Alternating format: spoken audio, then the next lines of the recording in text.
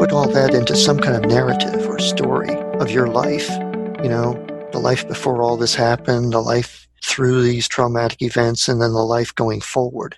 And try to see forward into a future orientation where you do something with all this that you've gone through so that it gets you somewhere good. Hello, and welcome to ADHD Essentials, part of the ADHD Rewired podcast network. I'm your host, Brendan Mahan. I'm a former teacher and mental health clinician turned ADHD coach, trainer, and consultant. I can be reached at brendan@adhdessentials.com. Here at ADHD Essentials, we help families develop the skills and knowledge needed to better manage attention deficit hyperactivity disorder. Visit adhdessentials.com for more details. What's up, team? I know, you're going, Brendan, you've been posting a weekly podcast for 4 years now, and all of a sudden, things are getting kind of inconsistent. We haven't heard from you in a little bit. What's going on? Well, like so many of us, I'm dealing with some family stress and challenges. I'm part of that sandwich generation, and my responsibilities and challenges from both the generation above me and the generation below me have left me a little taxed. But thankfully, I've been able to ask for and get help from other family members as well as some friends, and things are starting to look up. So I'm hoping that the release of this podcast will not be disrupted any further, and I want to apologize for things being a little bit messy of late. That said, the next round of the parent coaching groups will be delayed due to all the chaos that's been going on for me, until Monday, May 9th. It will run for 8 weeks on Mondays and Thursdays at 12 p.m. Eastern, wrapping up on Thursday, June 30th. Each of the 8 weeks has its own theme, beginning with parental self-care during week 1, and parenting as leadership in week 2. Weeks 3 and 4 address familial relationships by focusing on improving connection and communication, respectively. Week 5 deals with the all-important systems and structures. How do we create better systems and structures to more effectively support the executive functioning challenges that go on in an ADHD household? Then we get to the critical, if challenging, weeks 6 and 7, where we explore and learn to manage anxiety and my trademarked wall of awful model. Then we wrap it all up by talking about how to ask better questions to get better answers and improve executive functions during week 8. The groups are spread roughly equally between content and connection. They're incredibly supportive. They're incredibly informative. I'd love to have you join. Go to adhdessentials.com/parent groups for more details, or just send me an email at brendan@adhdessentials.com. Welcome to the show. Today, we're talking to Richard Tedeschi. Richard originated the concept of post-traumatic growth with his colleague, Lawrence Calhoun, during their years at the University of North Carolina at Charlotte.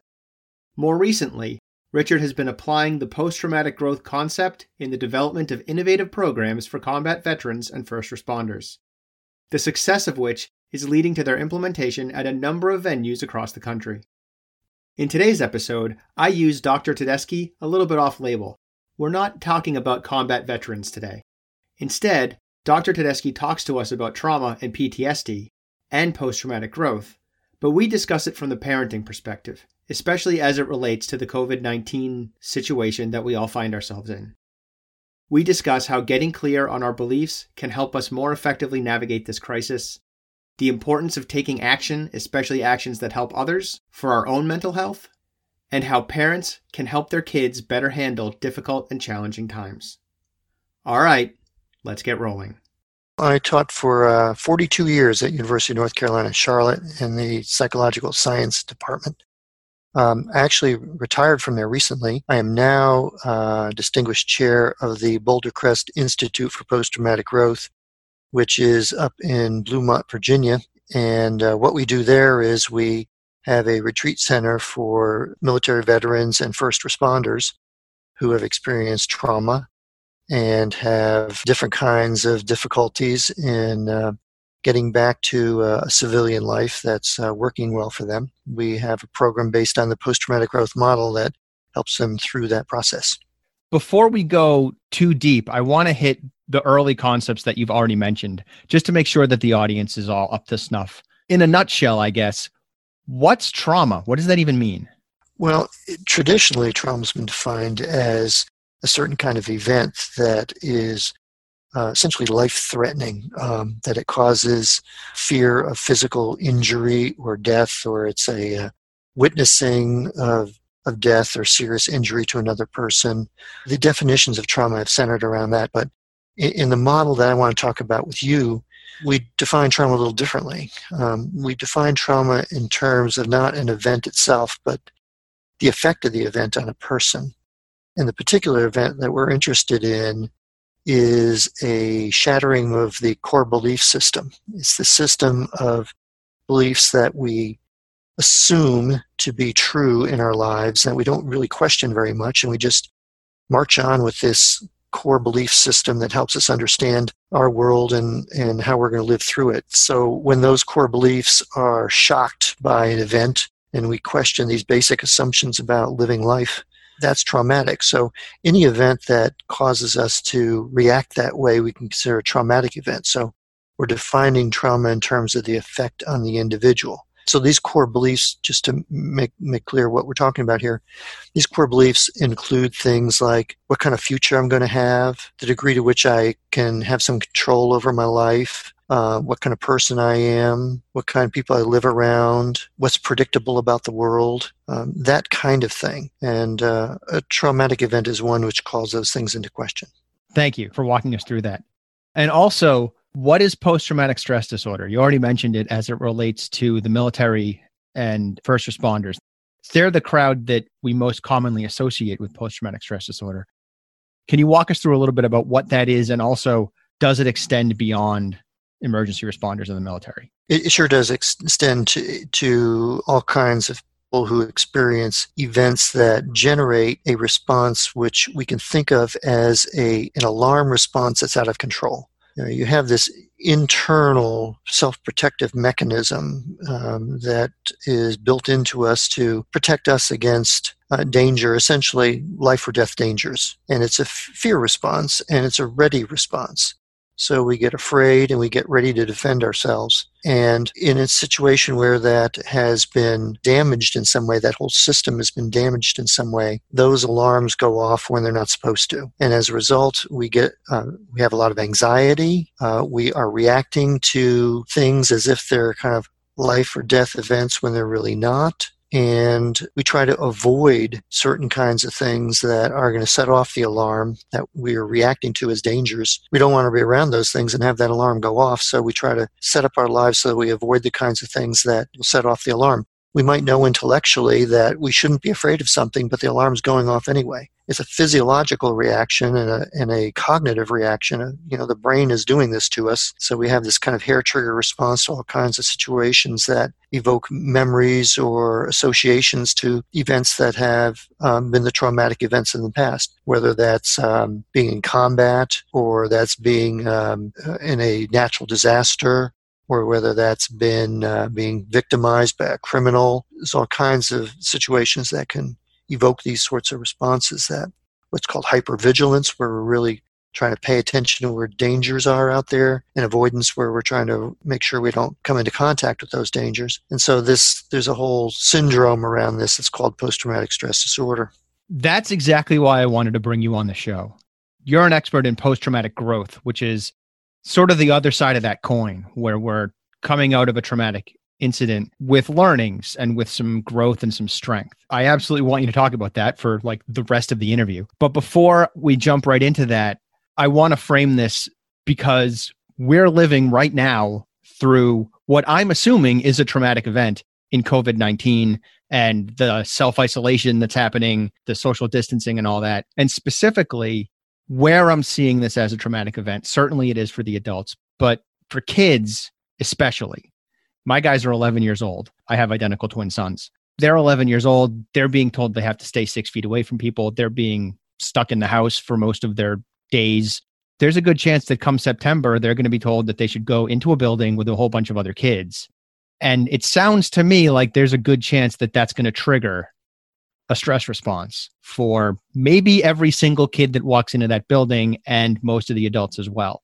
So what I'm hoping we can do is learn a little more about post-traumatic growth and figure out some strategies to help our kids and ourselves navigate this global pandemic in a healthier way so that when it eases, we can rejoin society at work, at school, at a summer camp, at a gym, wherever it happens to be, in a way that doesn't feel as threatened. Am I making sense here? You sure are, and I certainly hope for that myself. Okay, so at the risk of just throwing that whole big idea in your lap, where do we start? Well, let me just start saying some stuff and you guide me through the rest, okay? Sure.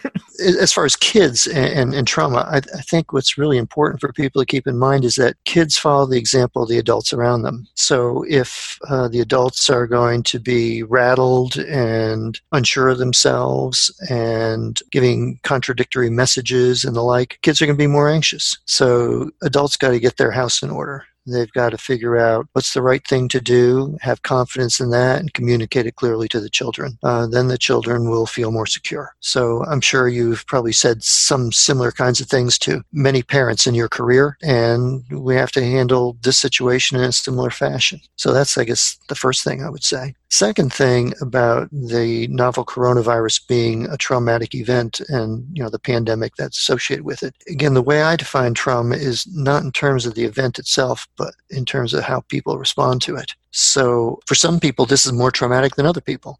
There have been hundreds of thousands of people that have already died as we're speaking now. And so for the families of those people, this is traumatic, no doubt. For people who've gotten sickened in serious ways and have had symptoms that have had difficulty getting through and have been extremely scary for them, this may be a traumatic event as well.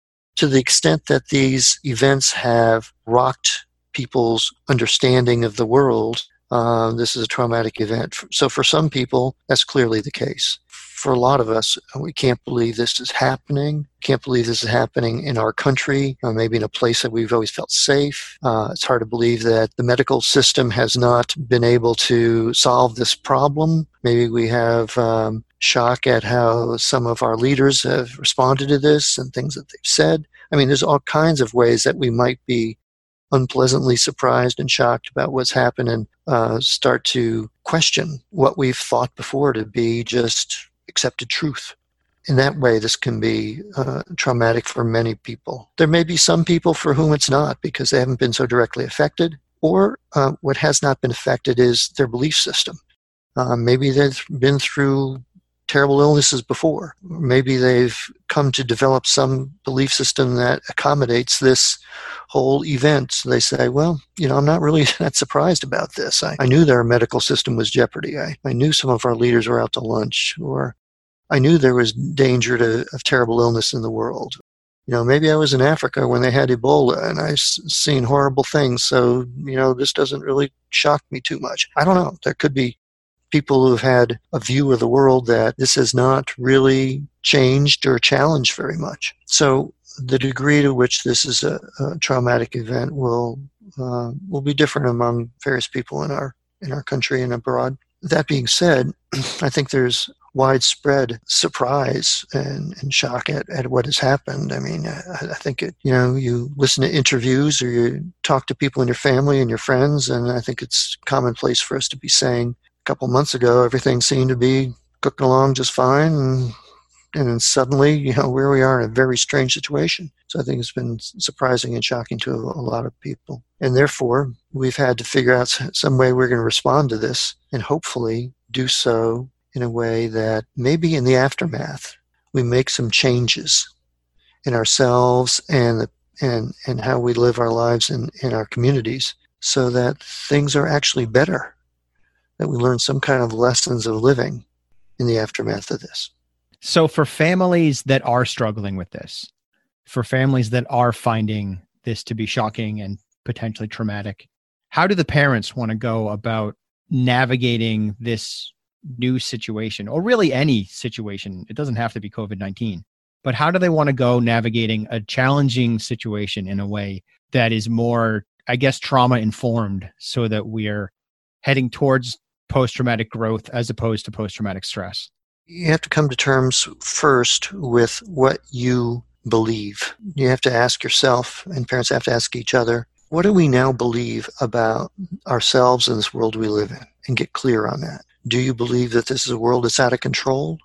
Or do you believe that this is a world that you can deal with? Do you believe that you have some strength? Or do you believe that you're just vulnerable and terrible things are going to happen to you and you have no say in it? Do you believe this is a benevolent kind of world, essentially, or malevolent? Those kinds of things. So you have to really think this through. You almost have to become a bit of a philosopher or a theologian and think about what you really at core believe about things. And return to those basics. Get back to the fundamentals about what you believe. And then share those with your kids at the right developmental level that they can understand. Get clear what you believe so that you have confidence in what you can say about that. And then you can say to your kids, here's what I think about this whole thing. Here's what I think we're going eventually. Here's what I think we can do in this situation.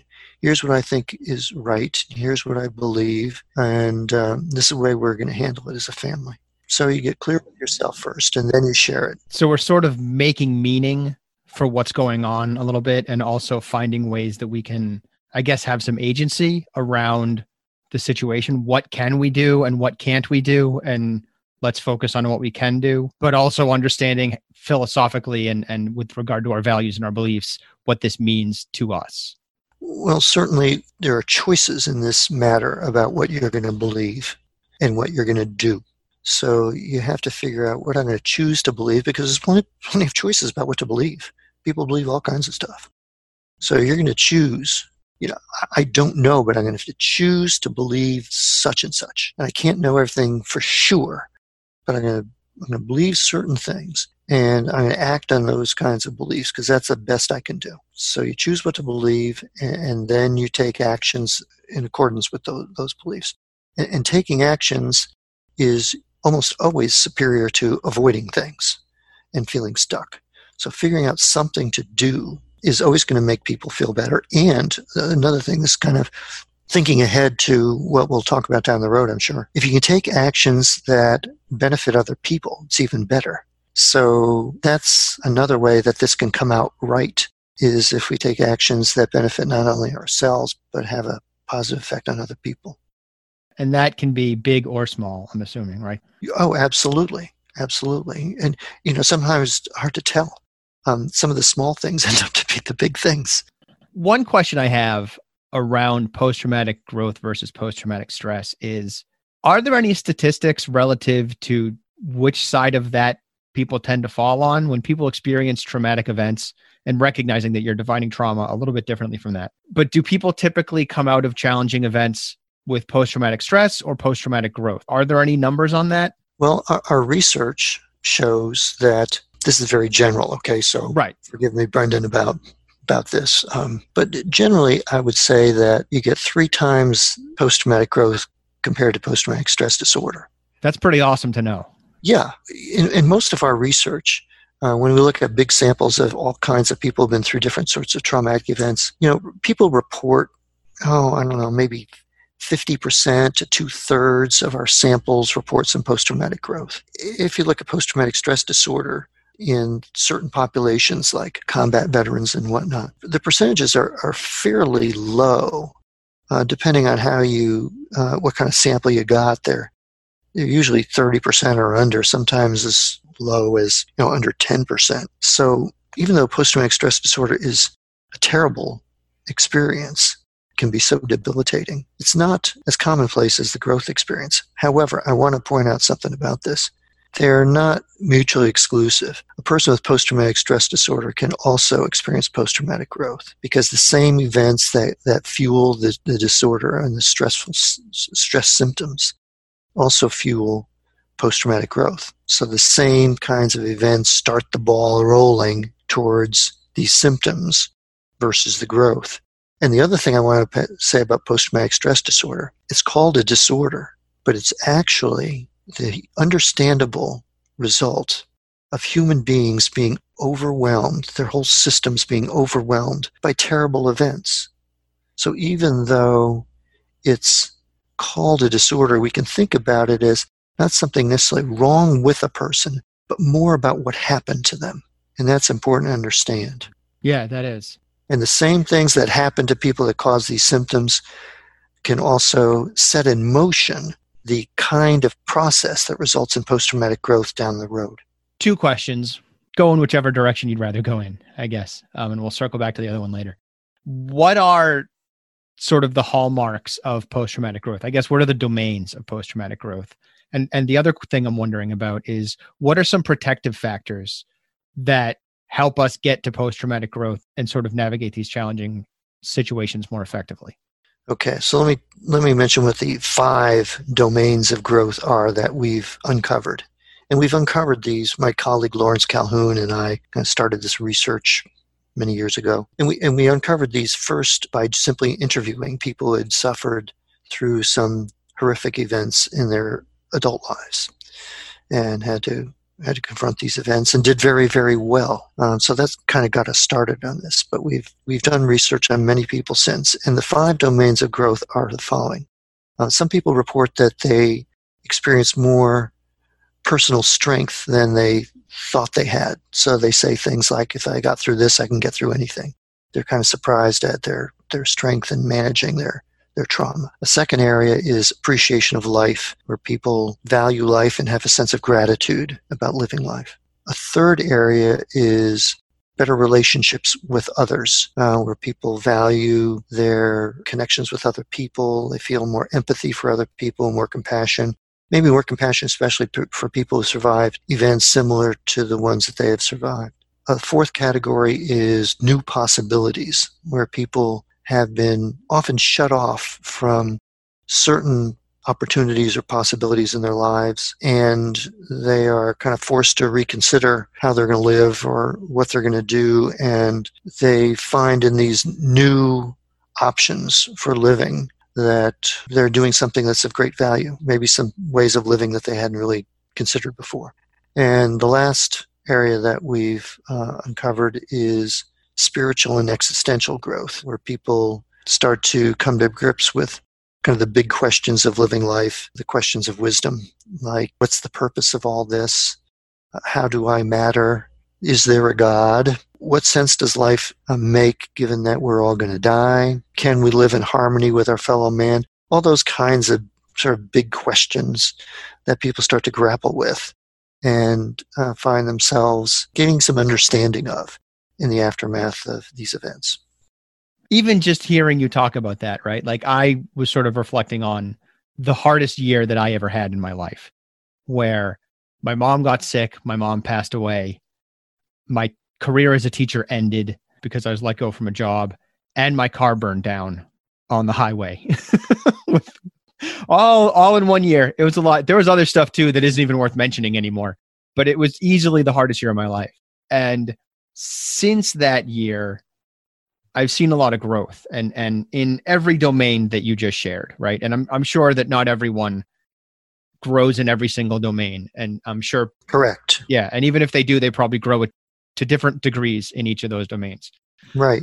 But it took a while, right? Like it wasn't like that stuff happened and 6 months later, after the car finally burned down, I was doing better.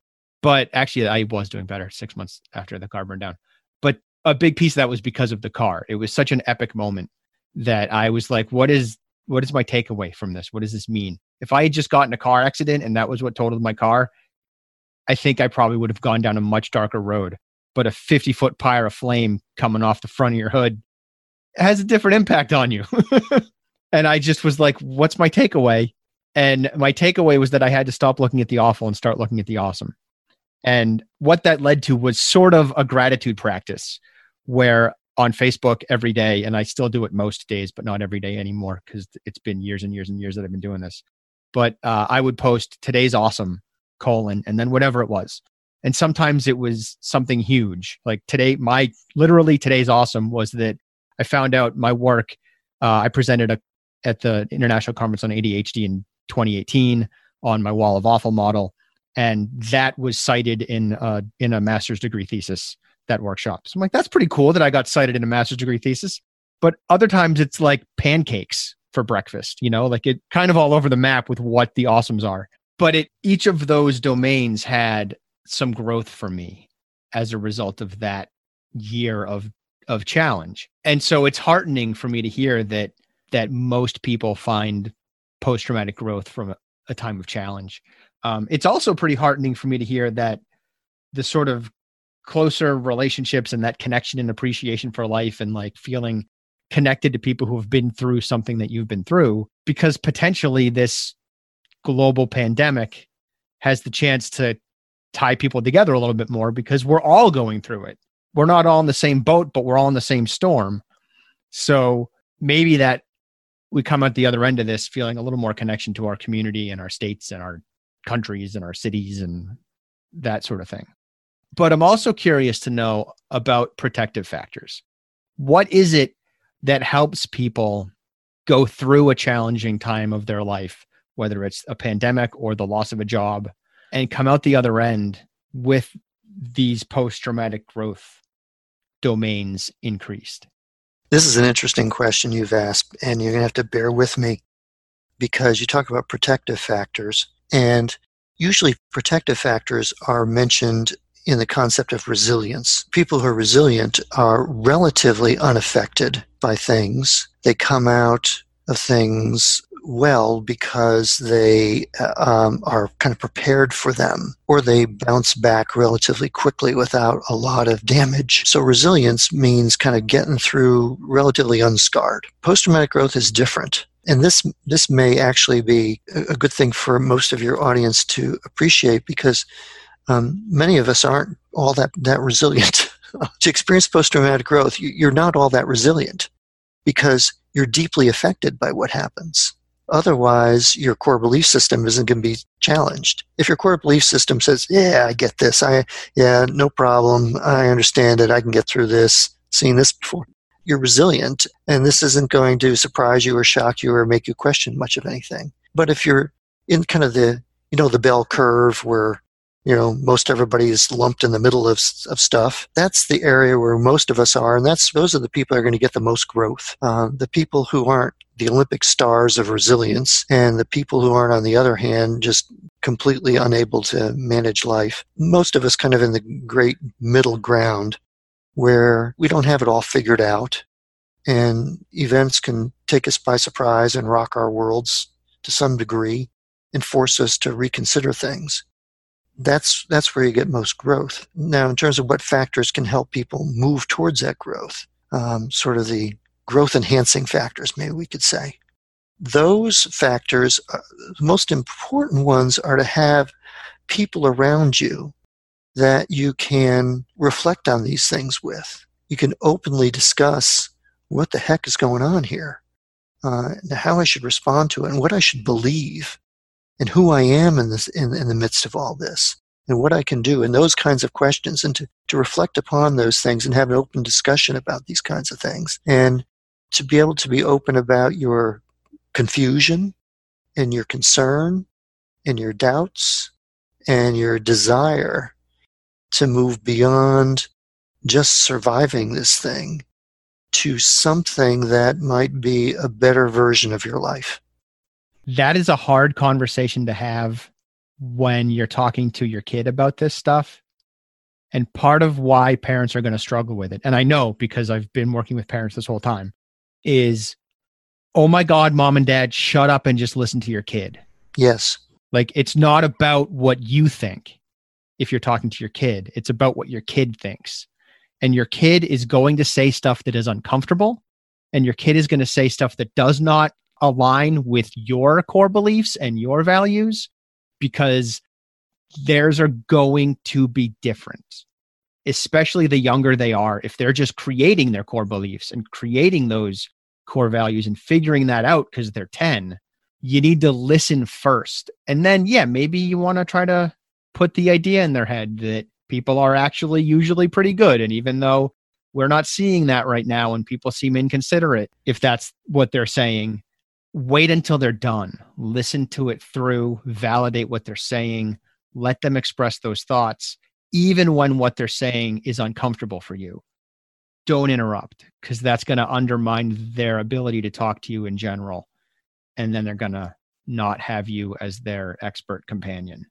Yeah, we come up with this expert companion model as a description of the kind of people who facilitate the growth process. And certainly as parents, we are in a position to be expert companions to our kids.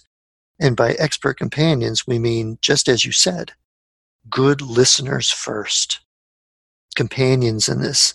Guides, yes, but not experts in the sense of telling our kids what to believe or giving them all of what we think the answers should be, but encouraging them in the process of figuring this out and being on their own journey in this. Interesting thing about this post-traumatic growth concept is that the fundamental idea here is out of loss can come gain, okay? And so there's a paradox in that. Out of loss comes gain. Now, for a kid to get that concept requires a certain amount of cognitive development, because that's a paradox, that's dialectical thinking. It's not available to a very young child. As you said, young children are in the process of building their core belief system, figuring out how the world works and who they are and all that good stuff. And research has shown that kids around the age of 8 on average start to be able to get this concept of a good thing and a bad thing being somehow able to coexist, that opposites can coexist.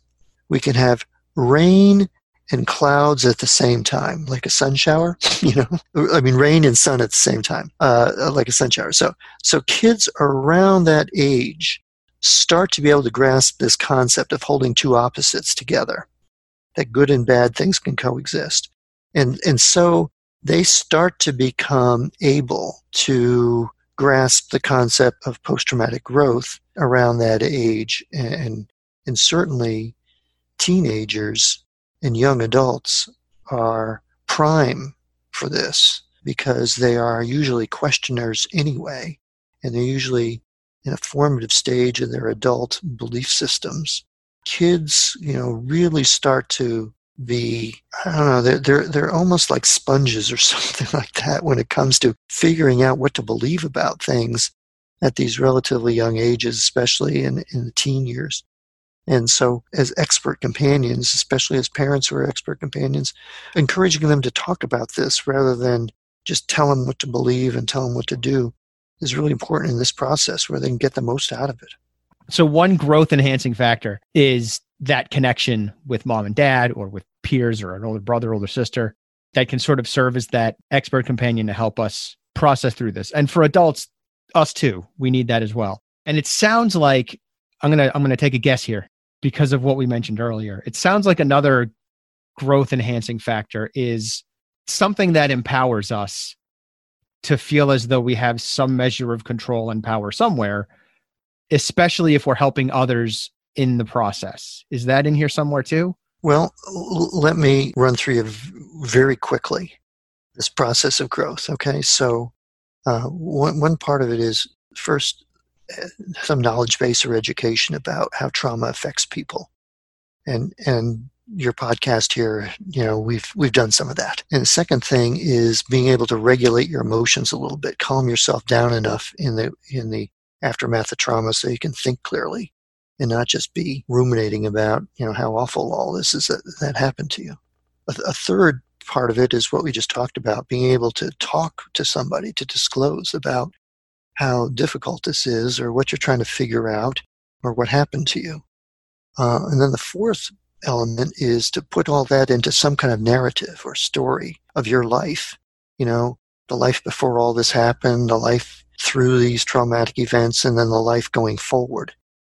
And try to see forward into a future orientation where you do something with all this that you've gone through so that it gets you somewhere good. And then the fifth part is service. Being able to take all this and use it for the benefit of other people as well as yourself. Either that or the people in your family, your friends and neighbors, your community, maybe the nation as a whole or the society, whatever it might be, and to turn it into some acts of service where all this that you've gone through that's been so anxiety arousing, confusing, sad, isn't in vain, but it's taught you something that you can use to go forward with. So service is something that really helps people use this, or as you say, make meaning out of it, so that it's all not just a miserable experience and it's mere suffering.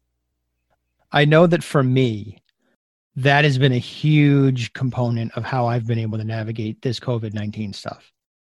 Having the ability to record this podcast and provide people with something that's helpful and useful, and having a purpose in that way. By coincidence, the week that my state got shut down by COVID-19 and my kids came out of school and all that stuff, that same week I started running online parent coaching groups for parents affected by ADHD, just because that was what I was doing.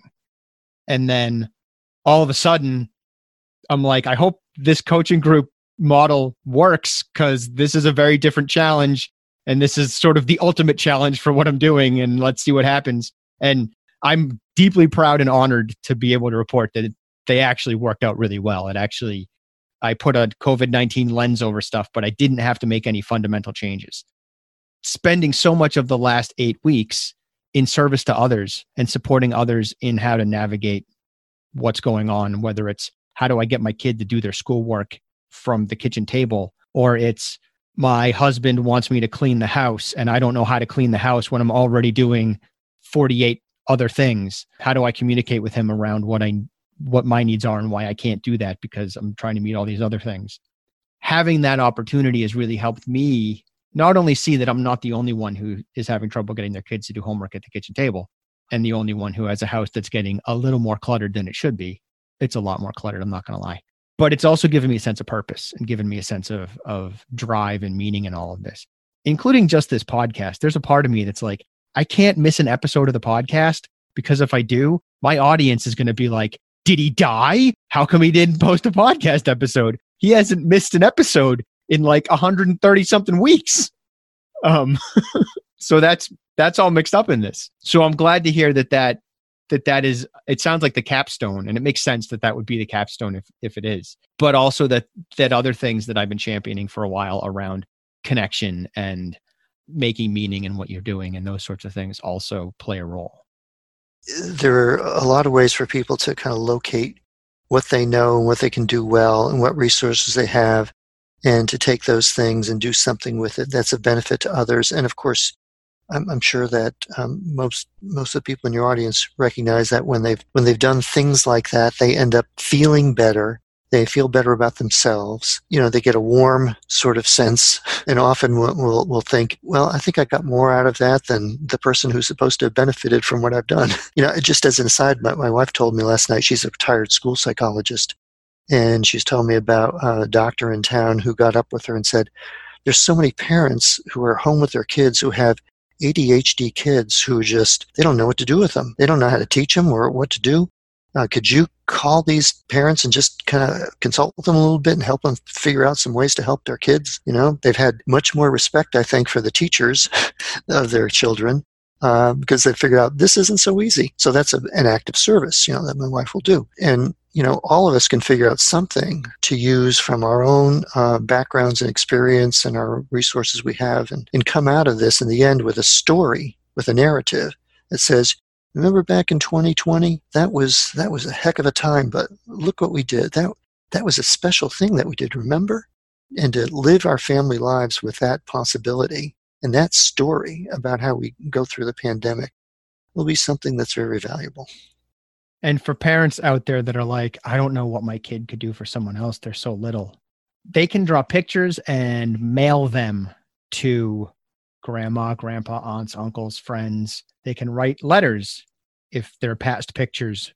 They can write letters with pictures and mail that stuff out. One thing that I'm going to have my kids start doing is whenever I'm going to go grocery shopping, we have some elderly neighbors, and there's no reason why my kids can't walk down the street and knock on their door and say, hey, my dad's going grocery shopping. Do you need him to get anything for you? And that way they're contributing. I don't bring them to the supermarket because that's a little overwhelming for the two of them. We did that once and we're not doing it again. And we did it before things really went south, but seeing the empty shelves was hard on them. Those are some smaller things that they can do. And another thing that we'll be doing as soon as it stops raining over where I live for more than 2 days is just some sidewalk chalk, because there's a lot of people walking around. And we're just going to make like an obstacle course with sidewalk chalk that says like hopscotch or do 5 push-ups or spin around in a circle or something to entertain whoever happens to walk down the sidewalk and wants to be entertained. That's a great idea. Thank you. The other thing is that if you ask your kids for ideas, sometimes kids come up with the best ideas themselves. Right. And if they don't come up with anything, share the ones I just shared with you, and maybe that'll help them think of something. There you go. So just being mindful of time, do you have any ending essentials that you'd like to share with our audience? Well, I guess I just want to reiterate the whole fact that all of us can serve in some way. In that way, we do make some meaningful change in the aftermath of this. And I think we can also think about what has been changed in our own family lives as a result of going through this that we might want to continue with, that have been surprising advantages or enjoyments that we can, continue to use as maybe new traditions in our families. So there's a lot of good that we can see as a possibility.